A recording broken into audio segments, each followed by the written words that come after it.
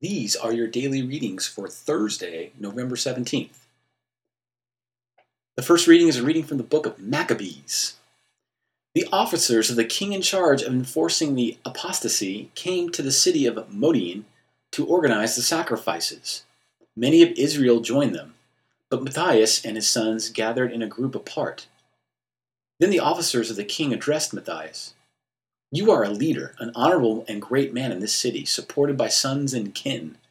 Come now, be the first to obey the king's command, as all the Gentiles and the men of Judah and those who are left in Jerusalem have done. Then you and your sons shall be numbered among the king's friends, and shall be enriched with silver and gold and many gifts."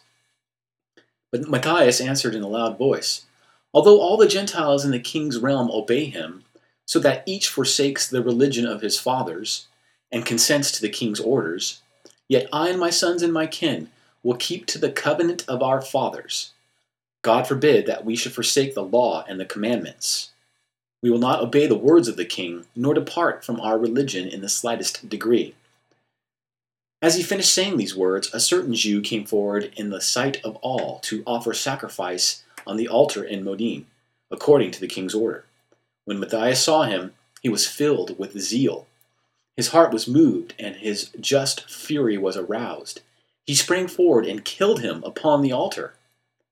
At the same time, he also killed the messenger of the king, who was forcing them to sacrifice, and he tore down the altar. Thus he showed his zeal for the law, just as Phinehas did with Zimri, son of Salu. Then Matthias went through the city shouting, "Let everyone who is zealous for the law and who stands by the covenant follow after me." Thereupon he fled to the mountains with his sons, leaving behind in the city all their possessions. Many who sought to live according to righteousness and religious custom went out into the desert to settle there.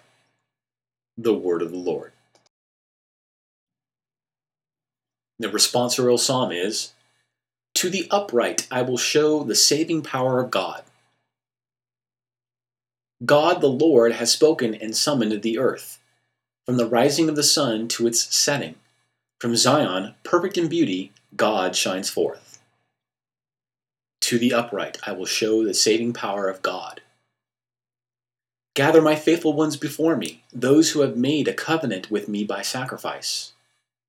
And the heavens proclaim his justice, for God himself is the judge. To the upright I will show the saving power of God. Offer to God praise as your sacrifice, and fulfill your vows to the Most High. Then call upon me in time of distress. I will rescue you, and you shall glorify me. To the upright I will show the saving power of God. This is the gospel according to Luke.